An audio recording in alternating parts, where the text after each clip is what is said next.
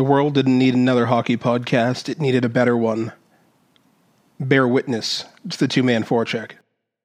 Good morning, Chris. Good morning, Mike. Training camps are open, and preseason games start today. Yes, they do. As we talk pre-show, we've got the first Bruins game happening this very afternoon. We also have an answer to the trivia question: who will be the first coach out of a job this season? It's kind of, does it count if it hasn't started yet? Hey, he was a coach heading into training camp. If the season hasn't officially started yet, does it count though? I mean, I'm perfectly willing to allow it, but And let's see. We also have some updates on player contracts and how other players have reacted to them. Conversations around goaltending. Connor Bedard, this summer's first overall pick. And season-ending injury already for the Habs. Where do we want to jump in? I was just thinking rumors were that Connor Bedard's bust is already being placed next to Charlie McAvoy's in the Hall of Fame. So, but probably not as big. Oh yeah, well, size, or shiny. Size does matter, yes, but I don't know. Do we save the fun one for later and dive into something like Washington, or do you want to get the fun stuff out of the way? By fun, are you talking about the story that people are still ripping Paul Bissonnette over having broken? I suppose we could give him credit for now, sure. So as most of our listeners know, we were talking the last 2 weeks about Babcock doing stuff that makes every single person who should ever be allowed to speak the word manager, much less be in charge of anyone else's career. And he was allowed to resign before the Columbus Blue Jackets got around to firing him. After a days-long investigation by the NHL Players Association and the NHL regarding his conduct with regards to their personal information and phones. Who officially allowed him to resign? You have to point the fingers squarely at Keekalainen and Blue Jackets ownership. Yes. So if they allowed, and I don't know if I should do air quotes or whatnot, but go ahead. If they allowed him to resign before firing him, isn't that kind of redundant? If somebody says to you, "I'm going to let you quit before," and if you don't, we're going to fire you. I don't know that it was said to him, but okay. Given you know as well as I do how pretty much any normal company anywhere in corporate America would react to what he did. HR departments are cringing. They would literally talk to 3 people and walk into your office with a bag and tell you to get out. Your credentials in the system would be canceled by the time HR or your boss or whoever got there. And you'd be staring at your computer wondering what the bleep happened. In fact, I'm pretty sure Babcock is still staring at something, wondering what the bleep happened. It was pretty quick turnaround. He's probably got a little bit of whiplash going on. It wouldn't surprise me. what he did, as far as whether we want to use the word allegedly or not, because some players said yes, other players said no. What he did, as far as asking for people's phones and wanting to see pictures, and what he did in Toronto to Mitch Marner, how they didn't see this coming. Like, I'm just going to jump back to the Johan Franzen quote from nigh on 20 years ago, well, certainly a decade ago. Worst person in the world. Again. Literally terrible person.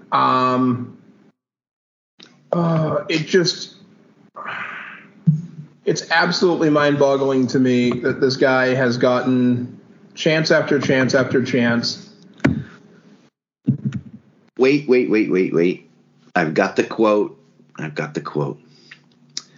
from Mr. Babcock himself. Upon reflection, it has become clear that continuing as head coach of the Columbus Blue Jackets was going to be too much of a distraction. While I'm disappointed to not have had the opportunity to continue the work we've begun, I know it's in the best interest of the organization for me to step away at this time. I wish everyone in the organization well in the upcoming season. What? What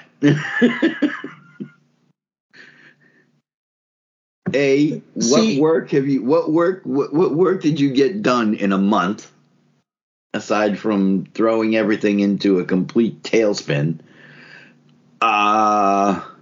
Here's the thing. I do not for a minute believe he genuinely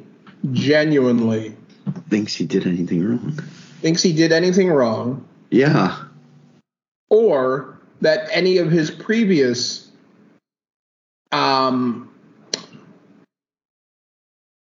behavior should have any impact on it, or his reputation, or really that problems should stick to him. The Johan Franzen quote via... Now, Franzen played for him in Detroit.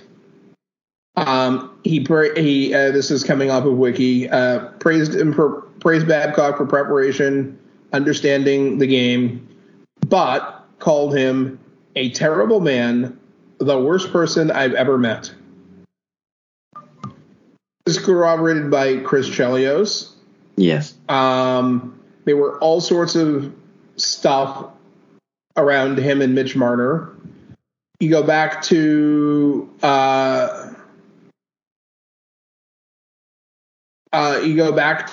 his time with the Ducks, and Mike Commodore is one of those players. Now, do we know that all of these players actually have legitimate gripes? No. But when was the last time you heard Chris Chelios say a bad thing about anyone? Or Franzen say a bad thing about anyone? When's the last time you heard from Johan Franzen, to be quite honest? I mean, it's been a while. Chelios, he's now on TV. I haven't heard him say anything bad about... Did he dislike certain players? I mean, he's from an era. He's from a different era, I guess you could say. It did not era, but even from 20 years ago, whatever. Yeah, you didn't like players from other teams, especially your arch rivals. So, did he say bad things about other people? I'm sure he did at some point somewhere, but to this effect, I don't think so. And to reiterate that Mike Babcock is the worst person ever. It's yeah, and to have this guy, he may be a hockey guru, which I'm doubting, by the way, because I could have led Detroit to a Stanley Cup with the talent that they had on that team. Pretty much, yeah. It was more about, it was less about coaching and more about just managing. Not getting in the way. Yeah, not getting. Yeah, exactly. because he wasn't able to bring Toronto, which needed coaching because they had a lot of young talent, but he wasn't able to replicate. And granted, winning the Stanley Cup is the hardest thing to do in sport, or just about the hardest thing to do in sport. I mean, you look at his career. He had the talented Ducks team in 02-03. Yeah. The same time that he was dealing with Commodore and a couple of others. He had that ridiculous roster in 07-08, which was still pretty strong in 08-09.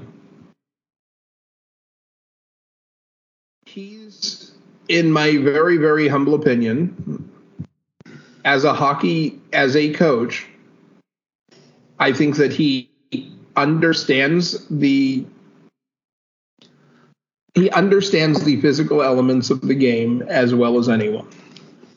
His issue, and it's kind of like having an anchor the size of the Titanic, is that he doesn't understand people and what motivates them. He firmly believes that everyone everywhere thinks exactly and feels exactly the way that he does or would in a situation. And that just doesn't work. I guess what I'm not understanding is, how does asking to see photos on a particular player, and then there was one player in Toronto who said he did the same thing there. He asked for, now the player wasn't named in the article that I read, but it was said that a Toronto player came forward and said that he asked to see photos on this player's phone, and then he looked at them for an awkward amount of time. I don't know what awkward means. Too long. I mean, kind of getting a little bit in depth with the photos. I don't understand how that relates to coaching. And see, this is one of those people who wants to see. I said this on Twitter after the resignation was announced. Mm-hmm. Babcock is trying to force an emotional connection, emotional intimacy, if you will, with the players by getting to know them really quickly in this superficial checklist sort of way, and it doesn't work. No, it does not. That has to happen organically and over time. Some relationships are going to take longer than others. And the first, you can't make someone feel creeped out and make them want and make them like you. It just doesn't work that way. The thing is does this mean he's going back to TV now? Exactly. Maybe for a year or two. I'm willing to bet he ends up with another head coaching job in the NHL somewhere. Really? Not this year. Maybe not next year. Yes, this needs to blow over. I get that. But where would he... I mean, is this a 3 strikes you're out thing? I mean, he's got Toronto. Nope. Now it's Columbus. Nope. Are we saying he's going to get a third try before he's completely shunned? I think it will happen. And if so, where? I mean, do they send him out to the desert? He does seem like like he'd get along with Devils ownership with Coyotes ownership. Coyotes ownership, as long as they remember to pay him. Yeah, if the checks don't keep clearing, then there could be an issue. But you know what? I could also see Edmonton hiring him. Really? Not that I think he'd be the best coach for that team, but I could see it happening if the ownership is convinced that he can bring them a cup.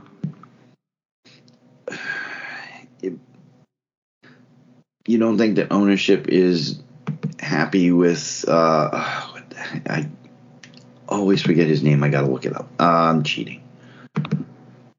No, well, Jay Woodcroft. Thank you. I mean, considering that they've made it to the playoffs, he seems to be progressing in the right direction, and the team seems to be progressing in the right direction. under his tutelage. They're not going backwards. They're not getting the number one draft pick, year after year. Here's the thing, though. Yeah. McDavid has this season and 2 more left on his contract before his UFA. Okay, if they decide they need to do something so that they can get McDavid to re-sign, there's no guarantees that doing something that they choose is actually going to be a smart something. Ken Holland is still in charge there. He's done some smart somethings. I mean, he doesn't have. Yeah, but wasn't he the GM? Yeah, he was the GM while Babcock was still in Detroit. Yes, he was. Yeah, because Babcock was 97 to 19 as GM. Babcock wasn't GM. I'm sorry, Holland was 97 to 19. Yeah, he was in Detroit for a good long stretch. So yeah, it wouldn't surprise me if he was in charge then. Yeah. I mean, over total years, he was there 87 to 2019. So that's 30 years. But how many stories like this did you hear come out 20 something years ago? They didn't make it to mainstream media like they do now. It's not even just mainstream media was a much smaller community then. I mean, go back to 1987, there was what? ESPN, just the original one, no ESPN2, no ESPN Plus, no ESPN 3, no ESPN College or whatever, or University or whatever they want to call it. There were no, CNN really didn't have a competitor as a 24-hour news network.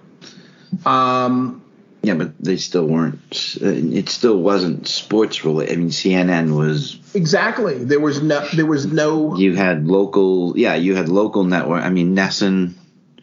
But but even Nesson didn't exist 30 years ago.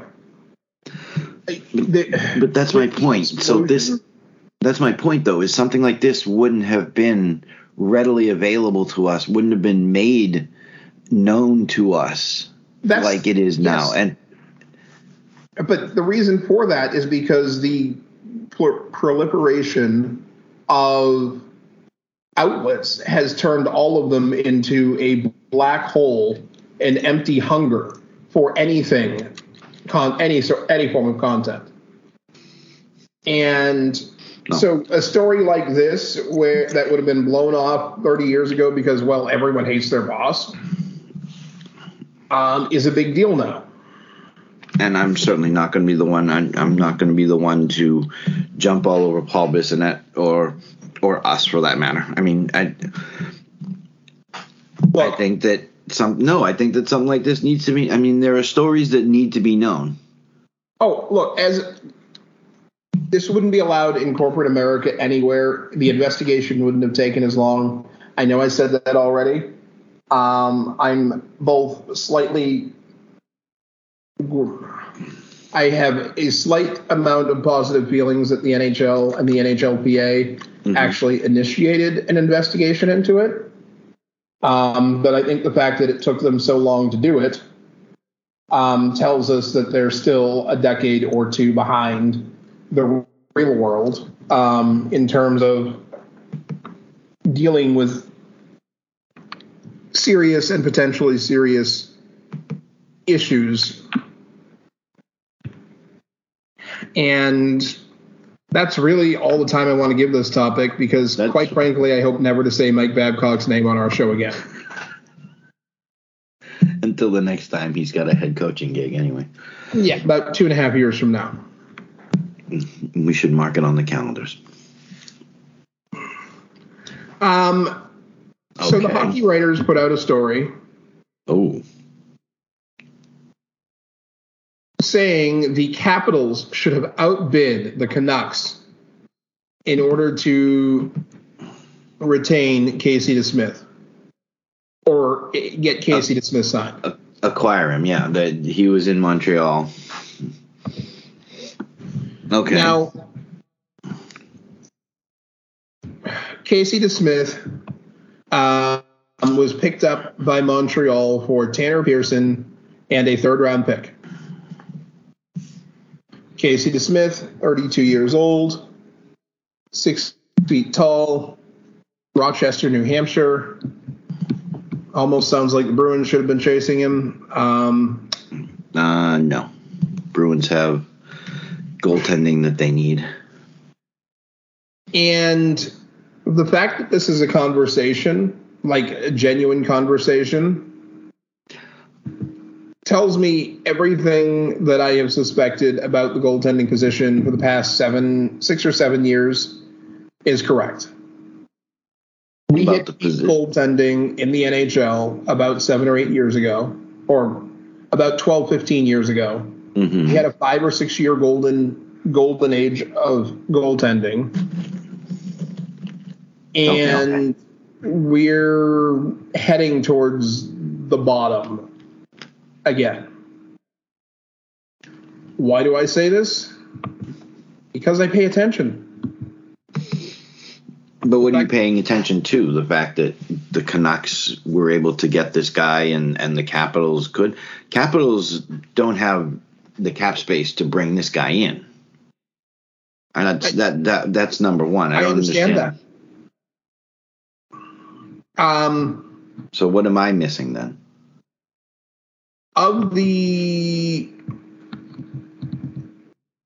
You think that Casey DeSmith stands between the 18-19 season, the 2023 season, in terms of wins among NHL goaltenders? Where does he stand? Yes. I don't know. He's never really been a number one for long periods of time. I don't know, like down near the bottom, 45th. I don't know. Well, in that time period, 173 goaltenders have played. He has played 120 games, 52 actual wins. Okay. Which puts him in only 2 wins behind Jeremy Swayman, who happens to have played only 88 NHL games. In terms of goaltenders who have played at least 50 games, where do you think he sits in terms of save percentage? Middle of the pack, 9-12 save percentage. I don't know. I'm not looking at his stats, so I don't know. 85 goaltenders in that time have played at least 50 games. Okay. Casey DeSmith is 27th, tied with like Aiden Hill and Anton Forsberg and Laurent Brossoit. Laurent Brossoit, yeah. Brossoit. Is Laurent Brossoit a guy that most teams are going to run out and get or chase simply because they hear he's available?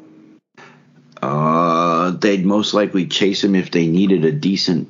And I'm not saying, I didn't say good, I didn't say elite, I didn't say great. I said if they need a good backup. He's not, again, he's another one like DeSmith. He's not a perennial number one goaltender, but he can offer you wins during the regular season. He's not going to be starting 55 games for your team, but Corey Crawford, who played 79 games in that 5-year period, and we haven't seen in the NHL in a couple of years, has a .913 save percentage across the same time.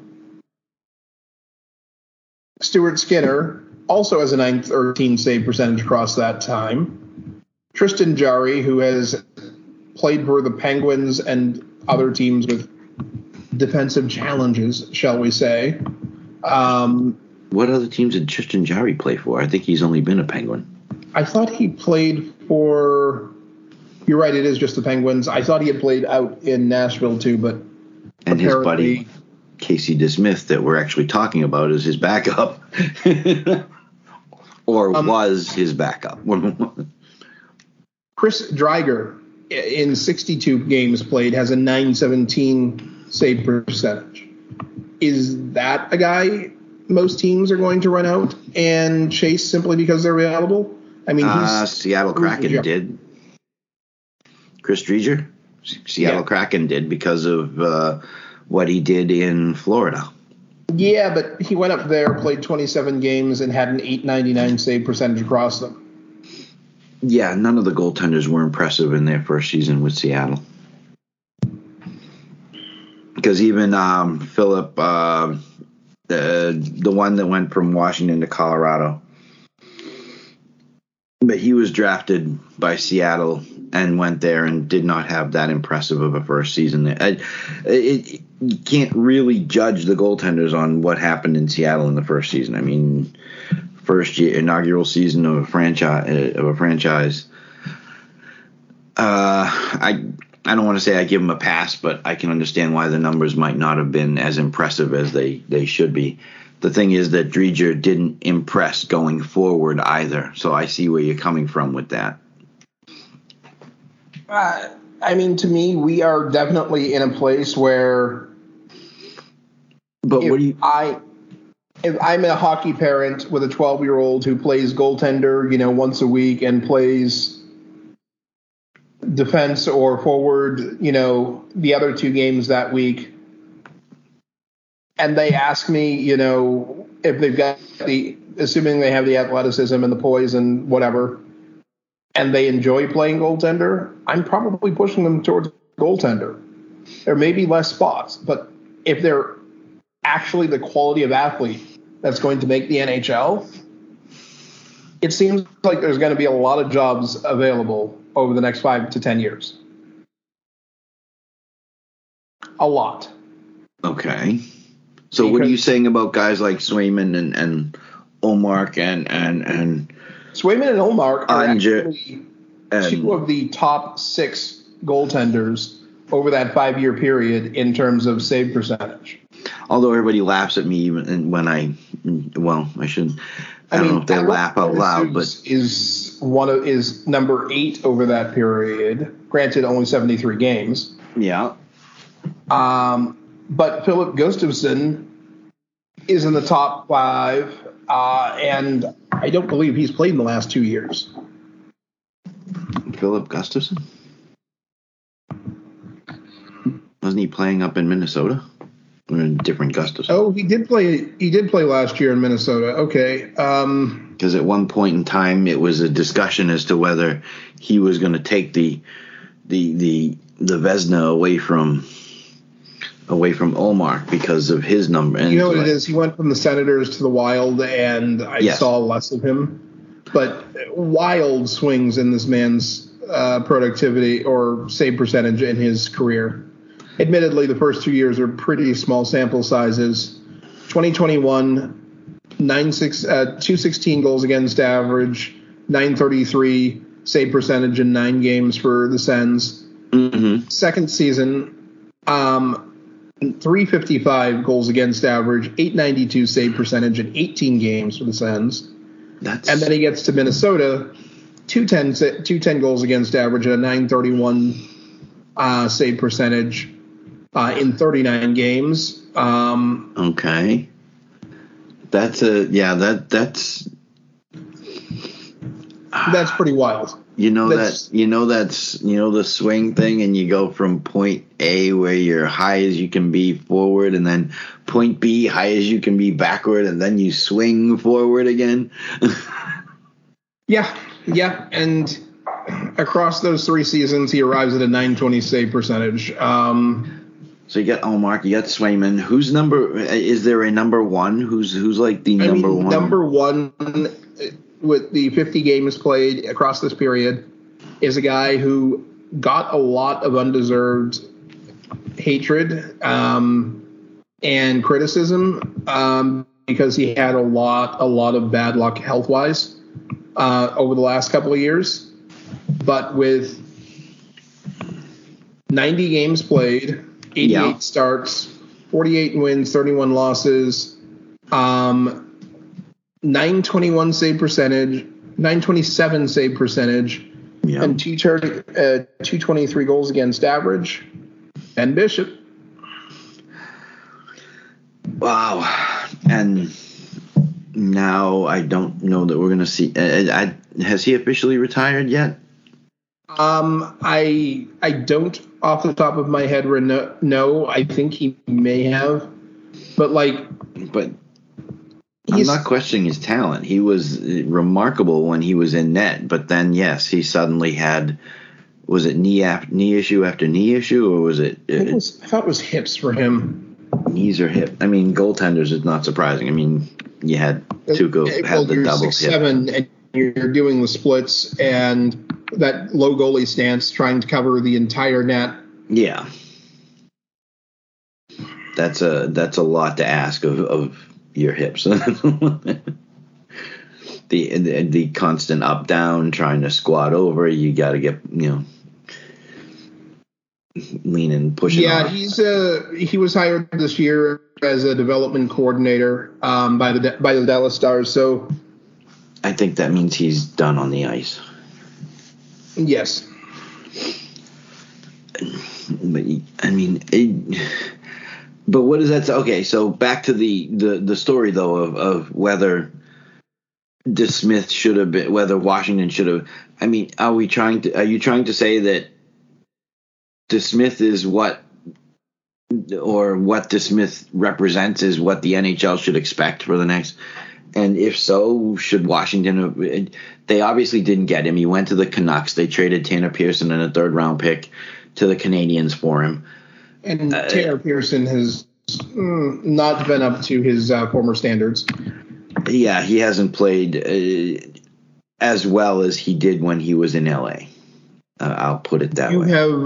You have been taking lessons in understatement, because 14 games last year for the Canucks, he had 5 points. 21-22 season, 68 games, 14 goals, 20 assists. Versus even just 2 years prior in the 19-20 season, 69 games, 21, 24, and 45. Yeah, he's yeah. Go ahead. No, I was going to ask. So this story, and this was written by Jesse Corville Lynch, is suggesting that should have got DeSmith instead of who they currently have as a backup, Charlie Lindgren, who actually also played in Montreal. What didn't have the strongest numbers last year, but is Casey DeSmith that much of an upgrade from Lindgren? And who would, if Washington is that cap strapped that they can't get him, and writing this article suggesting that they should have gone after him? I mean, how do you go after him if you don't have the money, unless you're trading talent off the roster, in which case you're trading. And I apparently I was incorrect. They should have offered somebody like a Trevor Van Riemsdyk. I'm racking my brain trying to figure out how. You couldn't get me to bid high on most goaltenders right now. Okay, I guess that's what I'm getting at. Is this article is less about Washington acquiring Casey DeSmith? No, it's more all about to me, it's more a statement of the overall goaltending market, where people are willing to spend heavy on guys who are just average. Like average. Charlie Lindgren, yeah, his numbers not particularly great. .899 save percentage in 31 games last year. Yeah, on a team that wasn't good at anything. I was going to say the team itself wasn't good at anything. Yeah. Casey DeSmith's numbers weren't exactly impressive either. I guess that's what I'm getting at. Is I mean, there's glimmers in Lindgren's pass, I mean, in the 2021 or 21-22 season, admittedly only 5 games, but a .958 save percentage for the Blues. You go back to 17-18. He was better than Bennington. In 14 games for the Habs, and the Habs were not good. Right. I get it, why you would want Lindgren, but like I don't see. I in my very, very humble opinion, neither one of these is guys that you back up the Brinks truck for. No, I don't think that either one of these guys should be breaking any banks. But then again, Charlie Lindgren's numbers were better than Bennington, so. That has got to be the worst contract in the entire NHL. It absolutely has to be the worst contract in the entire NHL. In fact, it should probably banish the GM who signed the deal all the way to Russia, where he can spend days rubbing elbows with Alex Galchenyuk, who, after shooting himself in several tender bits of the anatomy over the summer in Arizona, and you can check the previous episodes for this, has signed a deal, a 2-year deal to play for SKA St. Petersburg in the KHL. What? Alex is not going to be back in the NHL? Oh, no. What are teams going to do for toughness? Well, Phil Kessel's still available. Remember, he was too tough for Pittsburgh. Yes. Bill Kessel had to go so that they could bring in. Was that the trade? Was it Kessel for Galchenyuk? It was something silly, and Yes, exactly. It was something silly. So he's going overseas. Is it? I mean, did they specify the terms of the deal? Is he going to be there for a few years now? Is this it's a 2-year contract? He's 29 now. He'll be 31, 32 by the time that second year of the contract is over. His first 9 games there, 2-2-4, 6 PIMs and a -3. Looking at the team, he is 4th in scoring on the roster. There's a couple of former NHL prospects, Brandon Leipsic. There's,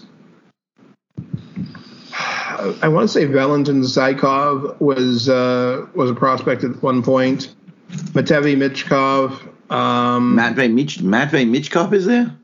Yep. Ooh. Or was. It looks like he's not on the roster at the moment. Well, no, he's probably in a training camp right now. Michkov, wasn't he just drafted like last year before? He was drafted by the Philadelphia Flyers. It looks like he went from St. Petersburg to Sochi. Okay. Played 1 game with 0 points for St. Petersburg, and in 4 games for Sochi, 2 goals, 3 assists, 5 points, 1 PIM, and a +3. Is he one of the ones that had a contract he couldn't get out of? I think that was the issue. Something like that, yeah. I believe that's what the issue was with Michkov, but and he's only 5th on the scoring for Sochi. So is this a 2-year deal in the hopes that is this like a show me sort of thing? Like he goes over there, he performs, hoping that he can get back in the NHL. Do we think he's done in the NHL? I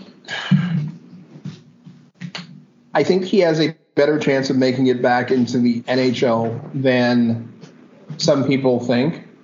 Okay. Given his performance curve in the last few years, do I actually think he'll make it back into the NHL? I think it's unlikely unless he's legitimately no longer drinking and paying more attention to being in shape. I think it's safe to say if he goes the next 2 or 3 years, 2 years in the KHL, and he manages to be in the top 3 in scoring on his team both years, that someone will at least make a phone call or have a scout talk to him somewhere in Europe. That's what I mean. I understand that nobody in the NHL was going to put hands on him. I mean, okay, 95%, 95, 97% sure that nobody was going to put hands on him. I mean, the Bruins put hands on that knucklehead from Arizona, but so mistakes do happen. But I was pretty sure that he wasn't going to be playing here in the upcoming season. But my thought is that, yes, just like you said, if he can straighten himself out, I don't know that he has to be number 1 in scoring on his team. My top 3, averages better than half a point per game. So there's got to be some kind of benchmarks that he's got to hit before he's going to be able to show. And I don't think it's just I don't think it's just statistical benchmarks. He's going to have to show that he's cleaned himself up, that this incident was quote unquote a blip on the radar and not normal behavior for him. Absolutely. I don't think that you can get away from this as easily. I mean, he doesn't put up huge numbers during the regular season in the NHL anyway, if I remember correctly. I mean, it's not like he's a 90 points, 70 points per season player. So I think it's good. He's got to clean up his person. He's got to clean up his person, not just his NHL stats. I mean, do I wish him well and I wish him success? Absolutely. I wish him, but I think he needs to mental health, and yes, he needs to figure himself out. Whatever else comes after that is a question of his efforts.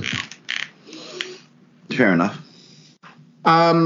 So I saw this question and nearly threw up on Twitter. Like, legitimately nearly threw up. Okay.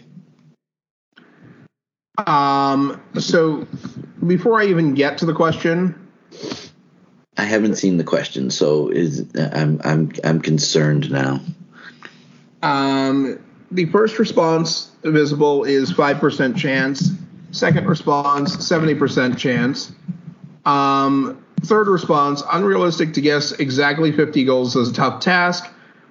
Help, probably get help meaning probably heal, probably get 65 plus goals. What's the question, of course? Oh, goodness. How realistic is a 50-goal season for Bedard? The kid hasn't played a minute in the NHL yet. Not even a fucking preseason game. Wow. Okay. Congratulations, folks. That's the first time we've only been doing this for 5-6 years. Wow.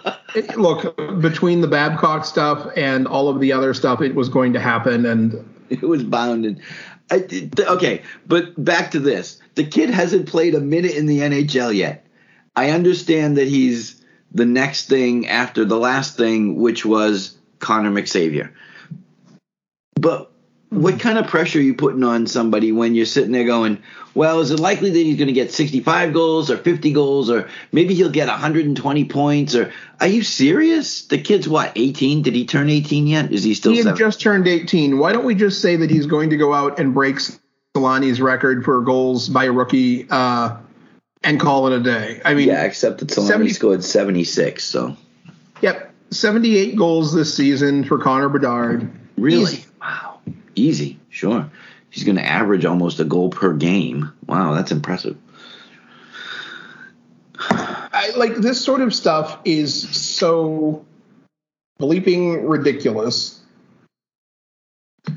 that, I mean, you wonder why players are edged into chemical dependencies. It's not just the physical injuries.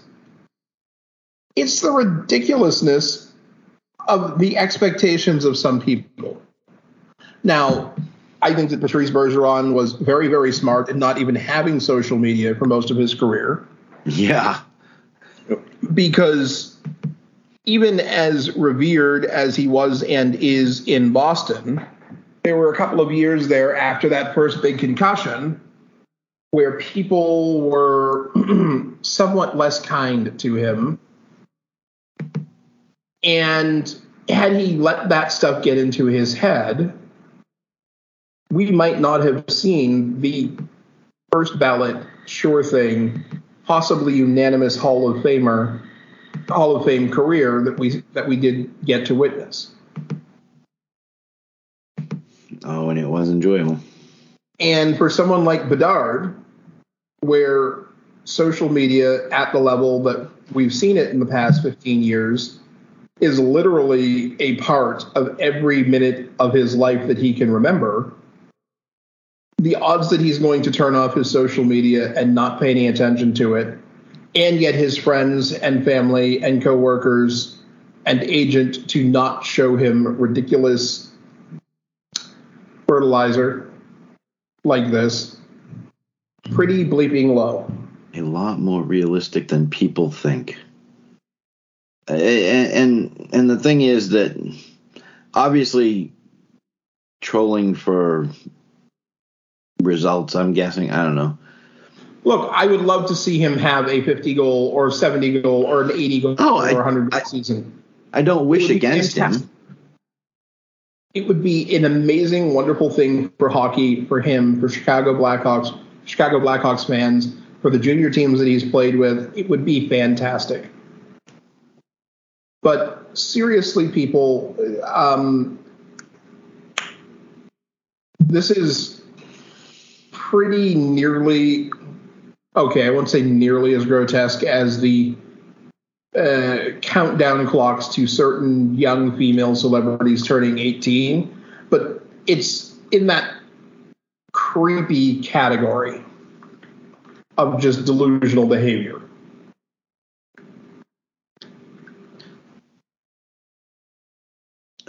I just can't. Like, literally, I just can't. I'm just like, as much as yes, he's the number one overall pick. Expectations are obviously going to be there. You can't do anything about that. You know, if you're the number one overall pick, there are going to be expectations. But to sit here and to sit there and can he do 50? Can he do 60? Can he do this? Can he do that? And then you read, and then I don't know. You read. I know they say don't read comments, but unfortunately, that's all you have to read because Big Head Hockey didn't actually follow up with what they think will happen. This was just trolling for responses. You got people 5% chance, 20% chance. Oh, he's definitely going to do it. Oh, how about we do 80? How about this? Stop. Let the kid actually play in the NHL before you start heaping all these things on his shoulders, which it's bad enough that Chicago fan base expects his shoulders to be as wide as, my house, but sorry. I mean, legitimately, well, he's clearly skilled at hockey. You know what? He could wake up tomorrow morning, find a vocation for whatever faith he practices, and decide to go off and live a purely religious life away from the rest of the world for the rest of his life. Never play hockey again. Never play hockey again. Never. Yeah. There'd probably be a few people upset about that, but yeah. Namely, Chicago organization. Just stop it, people. Like, the kid has not played. This is where we hold up the famous image of Susan Powder during the, mid-90s? Stop the Insanity. Yes. Yeah, that. Right. I remember. Yeah, I remember her. Stop the Insanity. And yeah. On the less crazy discussion board. Ooh, we have less crazy. Okay. I like less crazy. Less crazy. Yeah. Winnipeg, Vancouver, Seattle, San Jose, Ottawa, Nashville, Minnesota, Florida, Columbus, Buffalo, and Arizona. Ooh, I know the answer to this one. What do they all have in common? They all belong in the Western Squishy Conference. Oh wait, no, you said Buffalo. None of them won. None of them have won the Stanley Cup. None of them have won the Stanley Cup. And Open Ice is asking, which one of them wins the Stanley Cup first? Ooh.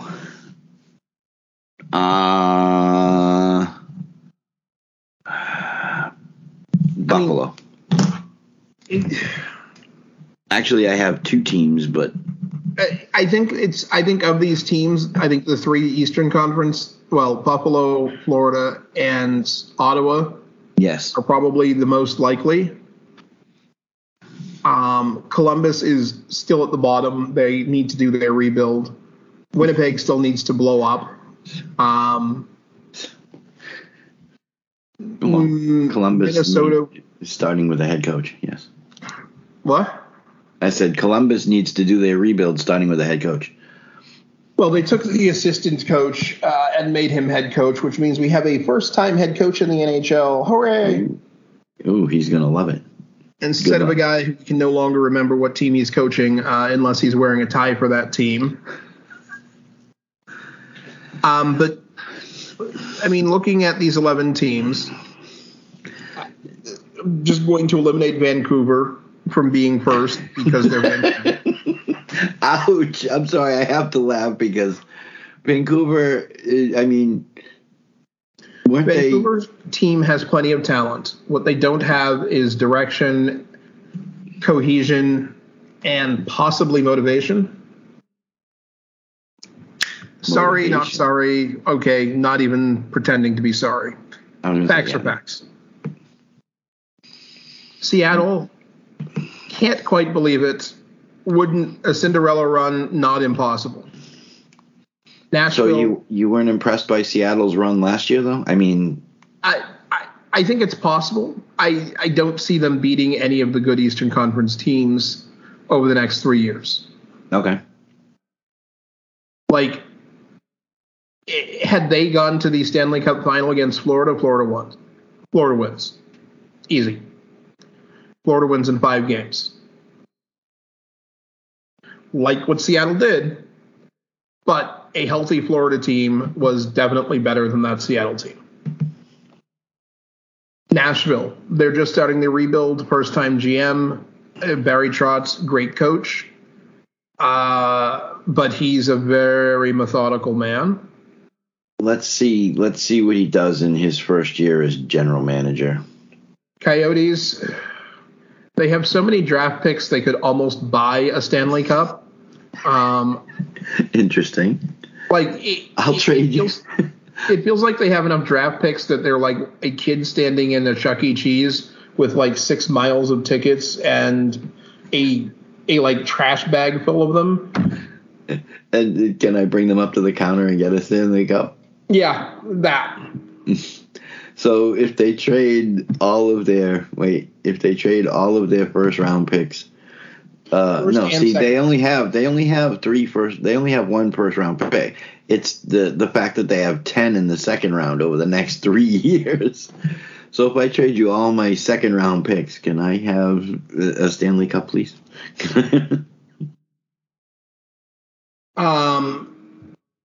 Then you look at San Jose. No. San Jose is just a no. No. Just no. For me, it really does come down to, as I said, Ottawa. I think they need better goaltending. Yes. Florida, they need better health. Okay. Buffalo, I still think needs better goaltending. They need that goaltender, a little bit of goaltending, and they need that one more grittier element added to their back end. Not just Clifton, but someone who's going to play 20-ish minutes a night, 21 minutes a night. What did Clifton average last year? Like 15? About 15, and it might have been a little higher than that, but yeah. I don't see, even on that roster, him being bumped to 21 minutes a night in his first year there. You don't think Ukko-Pekka Luukkonen can do it? You look at their defense for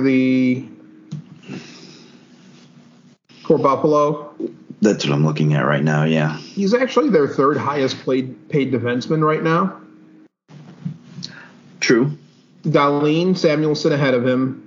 He's also Eric Johnson, who's 35 behind him. He's also one of Henry two defensemen. Yokoharu. Jacob Bryson. Riley Stillman and Owen Power. But he's also one of only two defensemen that have a contract beyond this season. Yeah, but the odds that they don't manage to re-sign Owen Power are minute. Well, yes. Rasmus We've already Dahlin heard the discussions around Rasmus Dahlin's next contract. It will be very interesting to see what happens with that back end across this year. I suspect, given how many RFAs there are, when we have an indication, mid-January of what the cap will look like next year or the year after. It seems like that's the game they're playing, yeah. You're going to start seeing the trade. You're going to start seeing trades wide open. It looks like, and if you look at Buffalo, if you look at Buffalo's roster, with the exception of Skinner, who signed his deal, I don't know how many years ago. Tage, obviously, you had to make sure you had him. But if you look at their roster, they don't have a whole lot signed beyond this season. They're playing the cap game. Well, they're playing the cap game, and they're also just getting to the point where you can say their rebuild looks like it could be successful. Because look at how young a lot of these players are. There's still guys on their first contract or on their second contract. Well, Connor Clifton is like an old man at 28 on this team. He really is, because the average age on their back end is 25.4. And it's only that high because Eric Johnson's 35. You look at their team. You've got Jack Quinn, entry level contract. Owen Power, ELC. John Jason Peterka, ELC. Oh, JJ Peterka, yeah. ELC. And then you have Tage Thompson, who's a creaky 25. Dylan Cousins, who's 22. Jordan Greenway, 26. Casey Middlestat, 24. Alex Tuck, who's 27. Ooh. 27, practically, retired. Get a McCain, a Walker, yeah. Dahlin, a distinguished 23-year-old, as is Casey Middlestat. I'm sorry, Matthias Samuelsson. Pure 23-year-olds. The 24-year-old Yokoharu and Jacob Bryson and Riley Stillman, who were practically graybeards at 25. Tyson Jost, that's where he's in Buffalo now? And then they've still got a lot of young prospects in their system. Their average age of full non-roster forwards among the 15 guys is 21 years exactly. The top two teams for me are this Buffalo team, and I want to put Florida ahead of Ottawa, but I don't know. If Ottawa I understand why you're hesitant. If Ottawa can square away goaltending, this Ottawa team is again. Average age of their forwards, 25.8. Average age of their defense, 25.6. That Senators team is potentially terrifying with even average goaltending. Yeah. But that's what I'm thinking. Eunice Corpus-Allo. Although they've got cap issues. Well, they're paying a lot of kids a lot of money. But they've got, right now, they've got 11 roster forwards with Shane Pinto unsigned and Josh Norris on the LTIR, on the injured reserve. And they're already at the cap. Like, they're $120,000 under the cap. Sure, they'll be able to. They're going to have to send one of their defensemen down, which means, they're not sending Jake Sanderson down, but probably not. They might have to make a couple of moves before the season starts, or they're going to be playing shorthanded. They better find a way to get Pinto signed. But still, going back to. Go ahead. Go back to Buffalo. It's okay. No, not Buffalo, Florida. I get why you're saying what you're saying, because let's start at goaltending. Bobrovsky had a pretty good playoff run, but most of his time in Florida has been not nearly average. Well, yeah, he's a $10 million goaltender who has, for the better part of his time in Florida, not played like a $10 million goaltender. He had a .901 save percentage in the regular season across 50 games last year. Playoffs show up, and he ends up with a .915 in 19 games in the postseason. And what's going on with Spencer Knight? I want to say he entered the player assistance program at some point. Oh, that's right. Okay. I forgot about that. But even so that leaves big questions in goal. I'm more concerned about a lot of their forwards and some of their defensemen. Like Ekblad. He's supposed to be their ace on the back end. Barely noticed him in the playoffs. Barkov, their best paid forward. Did you really consider him a stud or a threat against the Bruins? I don't remember him mentioning his name much against. I'm sure they did. I just don't remember. Oh, look, they've got a lot of UFAs this year. A lot. They have 3 RFAs due contracts at the end of the season on the back end, 4 UFAs. So the only guy signed beyond the season on the back end for Florida is Mikkola. Nico Mikkola, who's getting $2.5 million this year, $2.5 million in 25-26, 24-25, and 25-26. Other than that, everybody else is done at the end of this year. So they're playing the cap game as well? Everyone's playing the cap game, and I genuinely believe we may see the busiest trade deadline in terms of dollars and contracts moved and the number of players moved between like January 1st, January 5th, and the deadline. Like, this could be a complete Wild West show. Not that I want to skip ahead to the next offseason, but are you saying that next year in June this could be a very exciting time, or July? Oh, I think that the first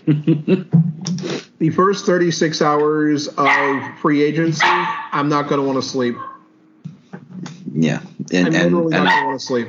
Our third member there seems to agree with you. He's a smart guy, yeah. So you're saying so are you saying Buffalo, Florida, Ottawa, or are you ranking them, or is this just I'm taking these 3 as possible? Having looked at the rosters now, I probably do have to put Buffalo first. Yeah. I would like to see I don't know that Ukko-Pekka Luukkonen is going to be number 1. I don't know. I think that Devin Levy is going to certainly make a push for being the number one, or they'll do a 1A, 1B. That seems to be the way the league is going. Obviously, it was successful in Boston. Had they utilized it in the playoffs, we may be talking different. Or just gone with the healthy guy. Or just gone with the healthy guy. Very good point. Very good point. But that seems to be bringing Devin Levy up. Is he ready? I don't know. I know they utilized him at the end of last season, and at times he looked really good. At times I got a little nervous, but I think he's got the goods. Another goaltender from Northeastern, so I think Northeastern they're starting to breed goaltenders or something, because they had Caden Primo before him. So absolutely. So we haven't talked about them as much in the last year, but the Colorado Avalanche in the offseason have picked up Ryan Johansen. Now, Ryan Johansen is not the Ryan Johansen he was 5 or 6 years ago, but he's still a pretty g-dang solid player. I'm not saying he's going to be I'm not saying he's my number one center, but can he still play a middle six role? Absolutely. I think they're aiming him at the number 2 center slot. That sounds about right. Okay, I can go with that. With guys who can skate with all the guys who can skate really well in Colorado. This has the potential to be a lot of fun to watch. He seems to have lost a step in skating, so he's probably not going to be keeping up with the Makars and the McKinnons.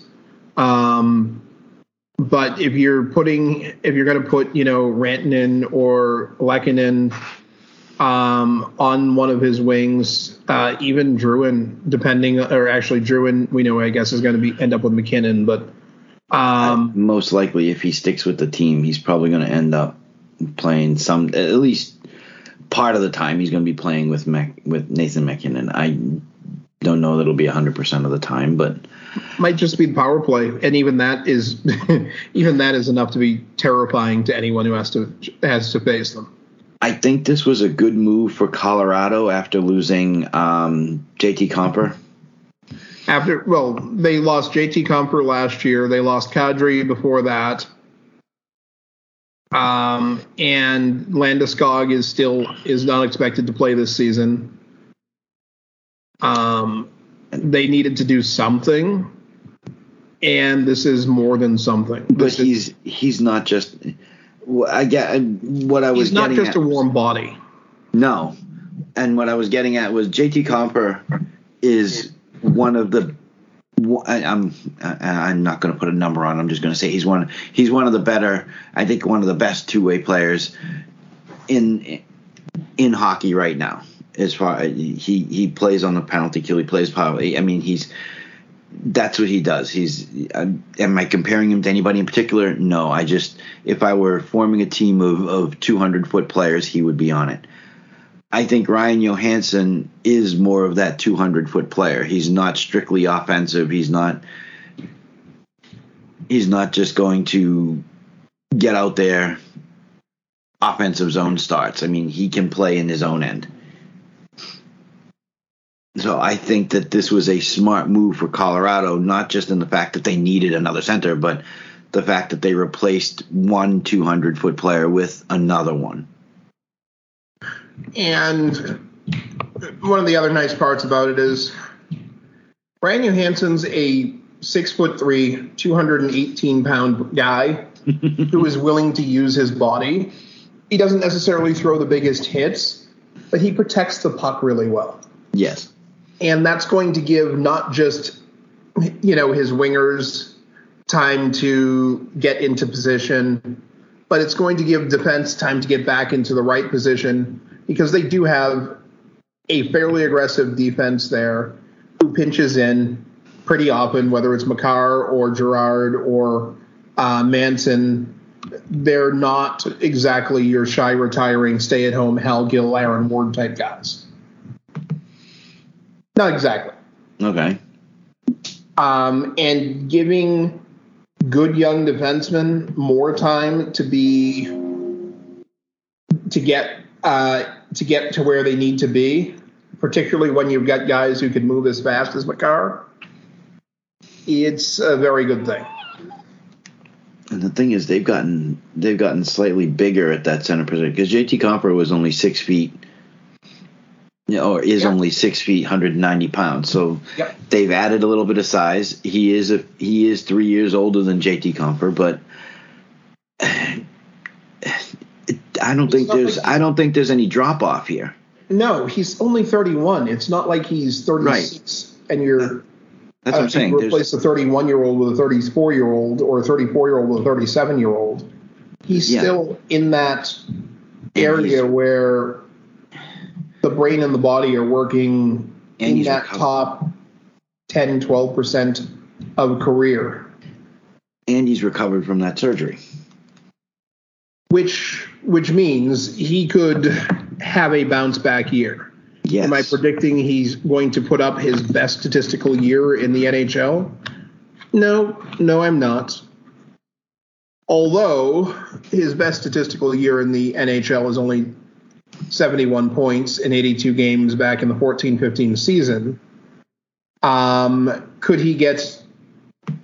He actually could get there if he's spending a decent amount of time on the power play. Okay. I don't think it's likely, but if his leg is better and he's playing at full pace, it's hard to say that he'll still be under 60 points this year. I mean, 21-22 season, 79 games, 63 points in Nashville. This is a better team than that Nashville team. Saying that he will get 70 points, even if it takes him, or 60 points rather, even if it takes him a month into the season to acclimatize to the altitude, which it probably won't. He is slightly better points producer than JT was. JT in his time was slightly under 50, slightly under half point per game. Whereas where Ryan Johansen is actually closer to 60%, 60% or 0.62 points per game. So Johansen's gonna create more points, more offense than JT did in his time with Colorado. Like I said, this is not just a hey, we had to fill a hole. They actually filled that spot with somebody who is going to produce. He's an impact player. Yes, I guess is the best way to summarize it. He's an impact player. This is not throwing spaghetti at the wall. And as far as playoffs go, 67 playoff games for Johansen, 54 points. Yeah. So come playoff time, yeah, he's it's going to be there. So this was a really good move for Colorado. In 8 playoff appearances, he's only been held goalless once. I will take Ryan Johansen on my team on a pretty regular basis, particularly at $4 million. I mean, they're paying him $4 this year and next year, and he might end up with one of the best contracts in the league if he gets back to that 0.62, 0.65 points per game in the regular season. Nice. And good for him. I'm thoroughly happy for him. I mean, if he can get himself back into a playoff structure and get himself a nice deep playoff run, yeah. And so with deep playoff run, are you picking the Avs to go all the way this year? All the way? I haven't even gotten that far. Wow. Are we making picks already? I thought that was like next week or something. Well, if you're afraid to make your pick, okay, we'll leave it. Oh, wait, oh, really? Okay. And who are you picking then, Weisenheimer? Oh, sure. What a deflection! You're trying to make it about me when it's really about you. How is it about me? Well, you were talking about a deep playoff run, so obviously we all know what that means. I think Colorado can make a deep playoff run. I think that they have the roster to do it. They have the talent to do it. I just have not formulated who I'm picking to win it all yet. Oh, sure. Yeah, okay. Since you're out on accountability and actually, okay. We're going to dive into Chris Wideman, who is out for the season for the Habs already.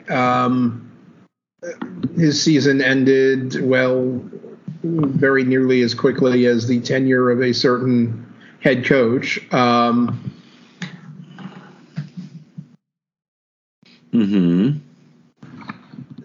Does this change your trajectory for the Montreal Canadiens for the season?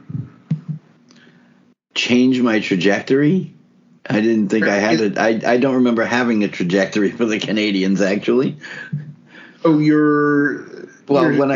when I heard you tell me that Carey Price was going to not only be the number one goaltender in Montreal this season, but that he was going to win the Hart Trophy and the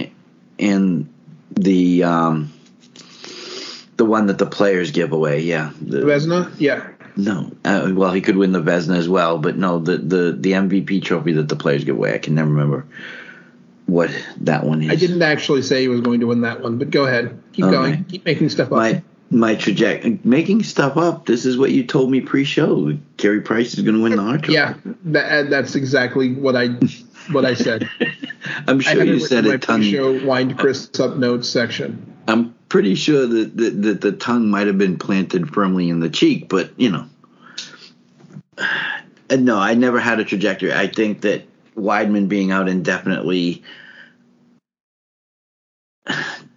does it hurt them? I guess. I don't expect a lot from Montreal, though.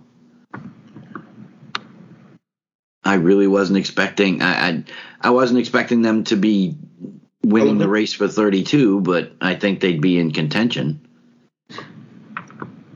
As much as I love their young forwards, Suzuki, Caulfield. I love Suzuki, yes. Even Slavovsky. There's beyond that, there's a whole lot of, oh yeah, I've heard of that guy. I'm looking at their roster. I just don't see it. That's the thing. It's not that I can look at their roster and say, oh man, that dude's terrible. It's basically I can look at the roster and say, yeah, I've heard of that guy. And that's it. I look at their defense. Well, and I'm looking at their defense in particular. I mean, their offense, they've got a collection of talent. I don't know that they've got a team. Do I love Brendan Gallagher? Yes. Cole Caulfield? I guess. I mean, I don't know what happened last season, but oops, hiccup. I love Nick Suzuki's game. Wanted Dvorak when we needed a center last year or the year before, whenever it was. I still like Jake Evans as a bottom six forward. He's physical. He can play, and he's shown that he can take a hit. Slavkovsky has upside. I mean, he's only 19 years old, and he looks like he's going to be a performer. But you get into the defense, and it's like, who?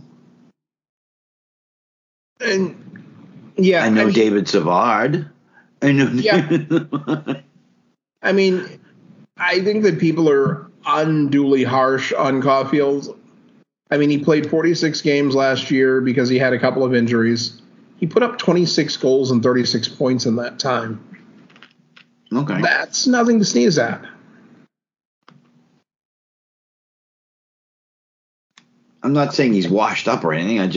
I thought that, and that's actually better numbers than I thought he had. I don't remember him producing that well. I thought that at one point he got benched because he wasn't performing. I believe he was playing through an injury at one point, but that was never confirmed. It's usually not. I just don't see it. That defense doesn't scare me. It doesn't make me think, wow, I'm not going to be able to get through them and get to the net. Maybe it is. Kaiden Goulet could be absolutely fabulous. He's 21 years old. Justin Barron could be the second coming of a Hall of Famer, for all I know. It is young. The other thing is that they are young. Average age, 24.9. You're saying that if you were Jim Montgomery's assistant coach, you wouldn't be game planning around Jordan Harris and Gustav Lindstrom? Probably not. I mean, it would be a mistake to just completely ignore them. Obviously, you study tape. Obviously, they study tape. They look at trends. They do what they got to do. I'm not seeing it. I look at their roster. Their goaltending, well, it exists. It does exist. Jake Allen was horrendous last year. I'll say it. His best time was probably when he was with St. Louis. I mean,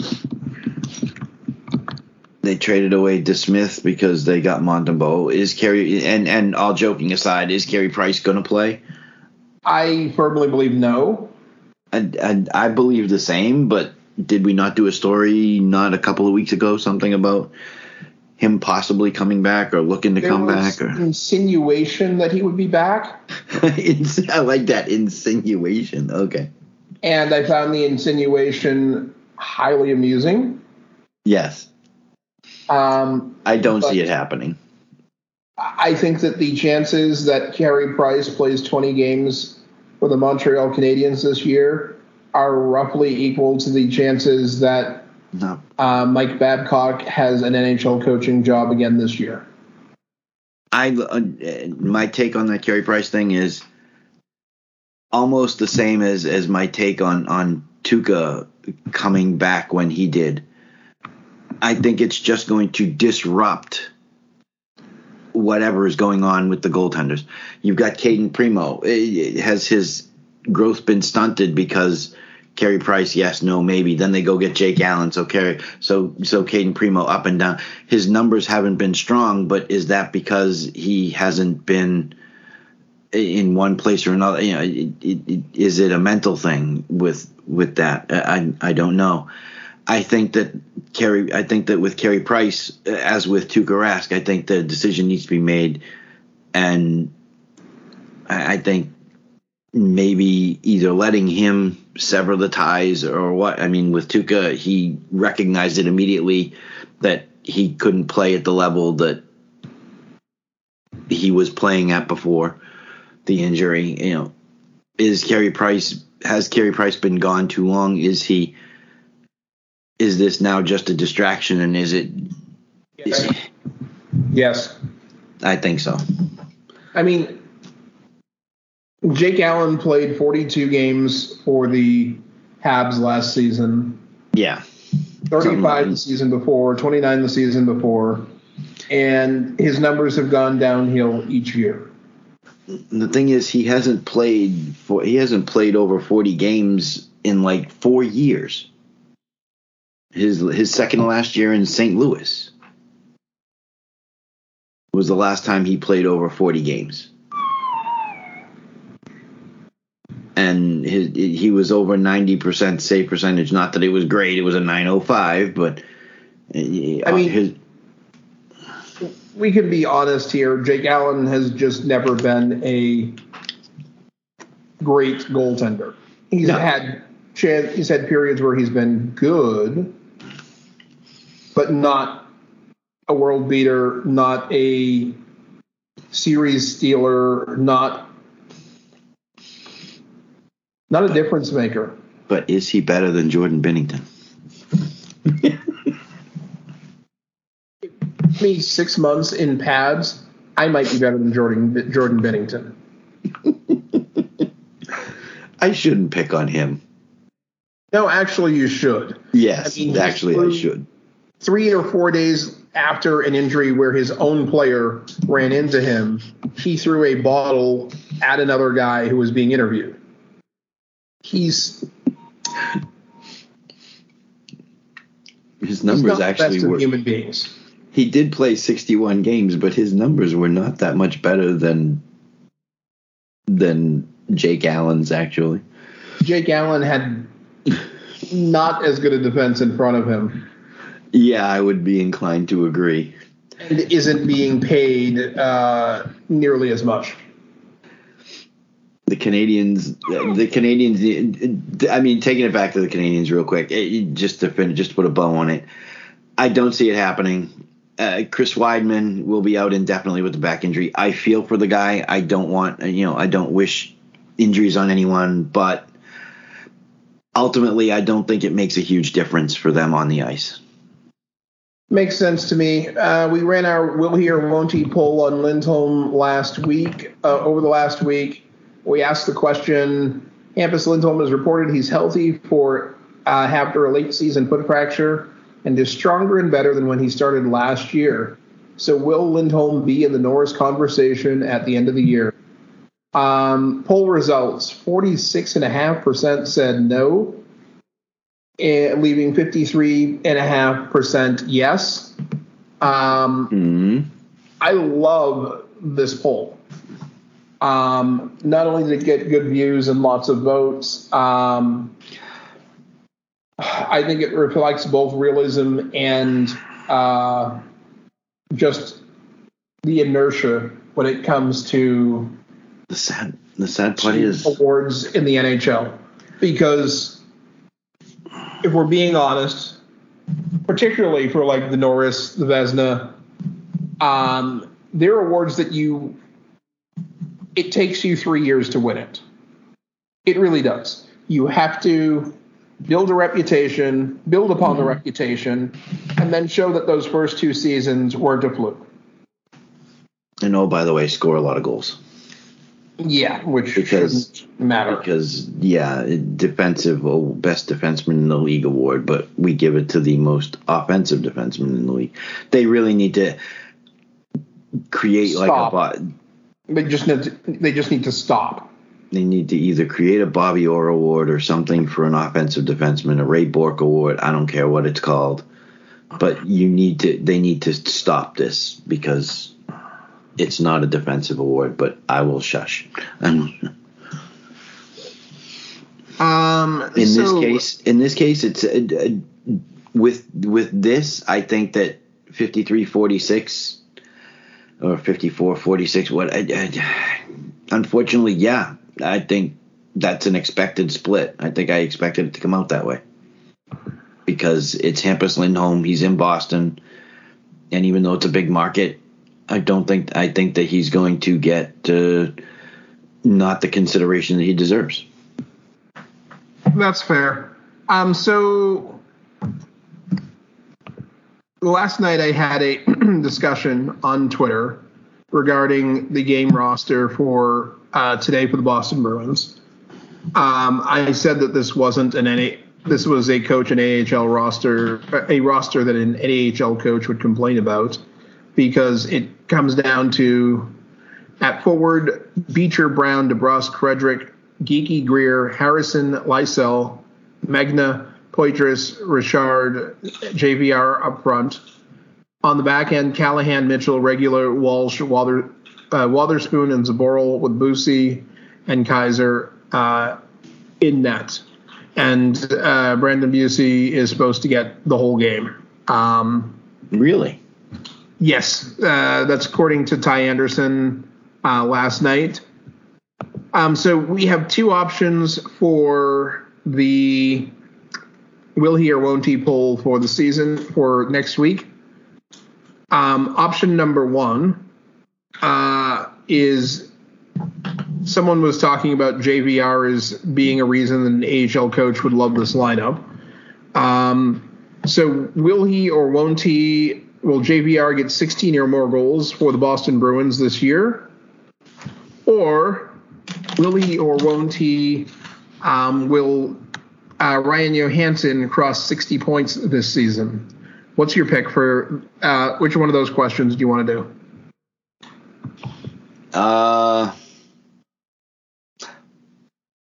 Let's go with Colorado. Let's go with Ryan Johansen. Will Uroni get 60 points this season?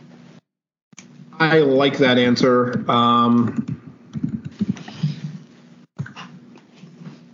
Because I think it'll be an interesting discussion based on looking at his numbers over the past few seasons.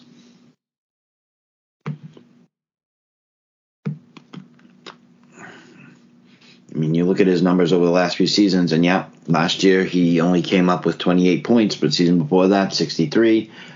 He's had a 64, he's had a 61, 71, 63. I mean, 34 points in the 42 games in his first half season with Nashville. But if you look at that season overall, again, that's another 70-point season, 60-point season, 54 points. I think that it's only been the last couple of years where he hasn't. There's only been two seasons, the 1920 season where we only played 68 games due to the pause. And then there was the 2021 season where they only played 56 games, and even though he played in 48 of them, I think he was injured for most of them, and it was just one of those things that we didn't hear about.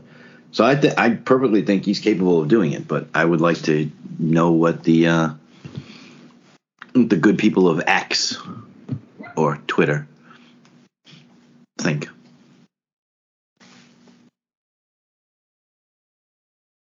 Yes, no, maybe. Well, I am literally typing the poll up as we speak. Spectacular. So it will be pinned to my profile.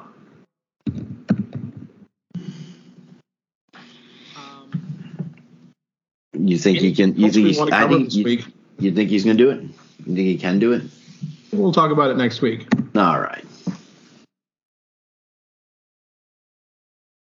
What else do we want to talk about this week? Sounding a little like Cody Rhodes. What do you want to talk about? Well, next week I will do my Adam page, and bring it to story time. What is the good news out of Columbus? I don't know what this story is. I just clicked on it. Good news out of Columbus is... Yes, Columbus needs some good news after the issues they've just been through recently. Is that Central Ohio is building pressure to be the next fountain of young hockey talent. A young man who is getting a lot of attention and has for 3 years already at all of 10 years old is Cooper Hackett.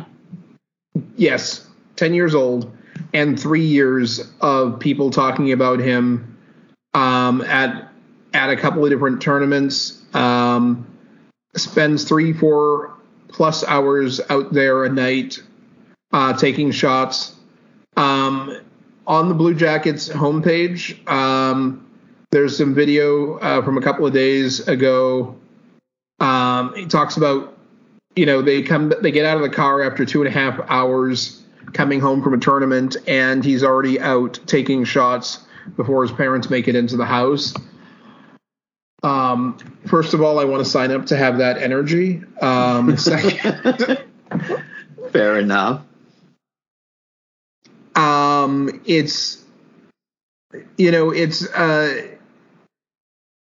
It's good to see hockey players coming out of even bad markets or markets that have not yet won a cup, not yet been had serious playoff runs. we don't really talk about a lot of the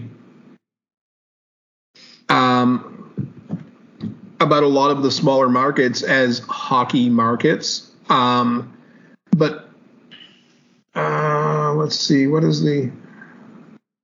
Well, just look at just from the time I've had to skim the article, because I did not get a chance to skim this before the show. That's why I wanted to ask you about it. But just 10 years old, just started 5th grade, and has already had a standout performance at the Brick Invitational Tournament, which apparently is some kind of a launching pad for some of the NHL's young stars. His father talks about the travel and related in hockey. So they'd go to Detroit, they'd come back from the tournament, and young Cooper would be outside half an hour after getting back to the house. 4 days of a tournament, and he's sitting there out back shooting pucks and just working on his game. His dad's like, dude, go take a shower and relax. There's only 5 NHL or 5 Central Ohio players or Columbus area natives ever played in this tournament. 2 of the others are Jack Roslovic and Cole Sherwood, who've already been drafted, and then Easton Reichart. His teammate Liam Sina has played there as well. And Cooper Hackett is the first Ohio native to have played in the Brick Invitational twice. Other players who have played in this tournament, when we get to a guy who you've heard of, just let me know, okay? Ready? Go ahead. Zach Werenski, Johnny Gaudreau, Connor Bedard, Austin Matthews, Mitch Marner, Jack Hughes, Brady Tkachuk, Trevor Zegras. Never heard of any of them. Yeah, me either. I don't know if I could make a decent team out of those players. I'm not sure you could make a team that was cap compliant with that many guys like that on it. Yes, cap compliance would probably be the biggest issue there. All the power to him. 10 years old, and I hope Dad keeps him. I hope Dad, his family, can keep him grounded so that he doesn't get away from himself. But keep working on it. I mean, looking at the pictures from his backyard, there's a video here which I have not watched yet, but it looks like they put down some deck hockey in the backyard and set him up with nice. Ooh, I like that double-sized net. That's sweet. Or it's a goaltender's net, but it's actually the way it's wrapped around. I wish we had stuff like that when I was a kid. I really, really like. He's working on his Michigan. He's a big fan of Kent Johnson, apparently, who, by the way, went to Michigan. I wish him luck. 10 years old, keep working, and look forward to seeing your name on draft day. Absolutely. So for Cooper and Liam and all of the other youngsters at the Brick Invitation, stay focused. Absolutely. I believe that is all we have time for this week. I love ending on a positive note. And that, hockey fans, is where we leave you. The drop pass has been left. Go ahead, pick it up, share the show with friends, neighbors, coworkers, random people you run into on the street. Play it really, really loud on public transit.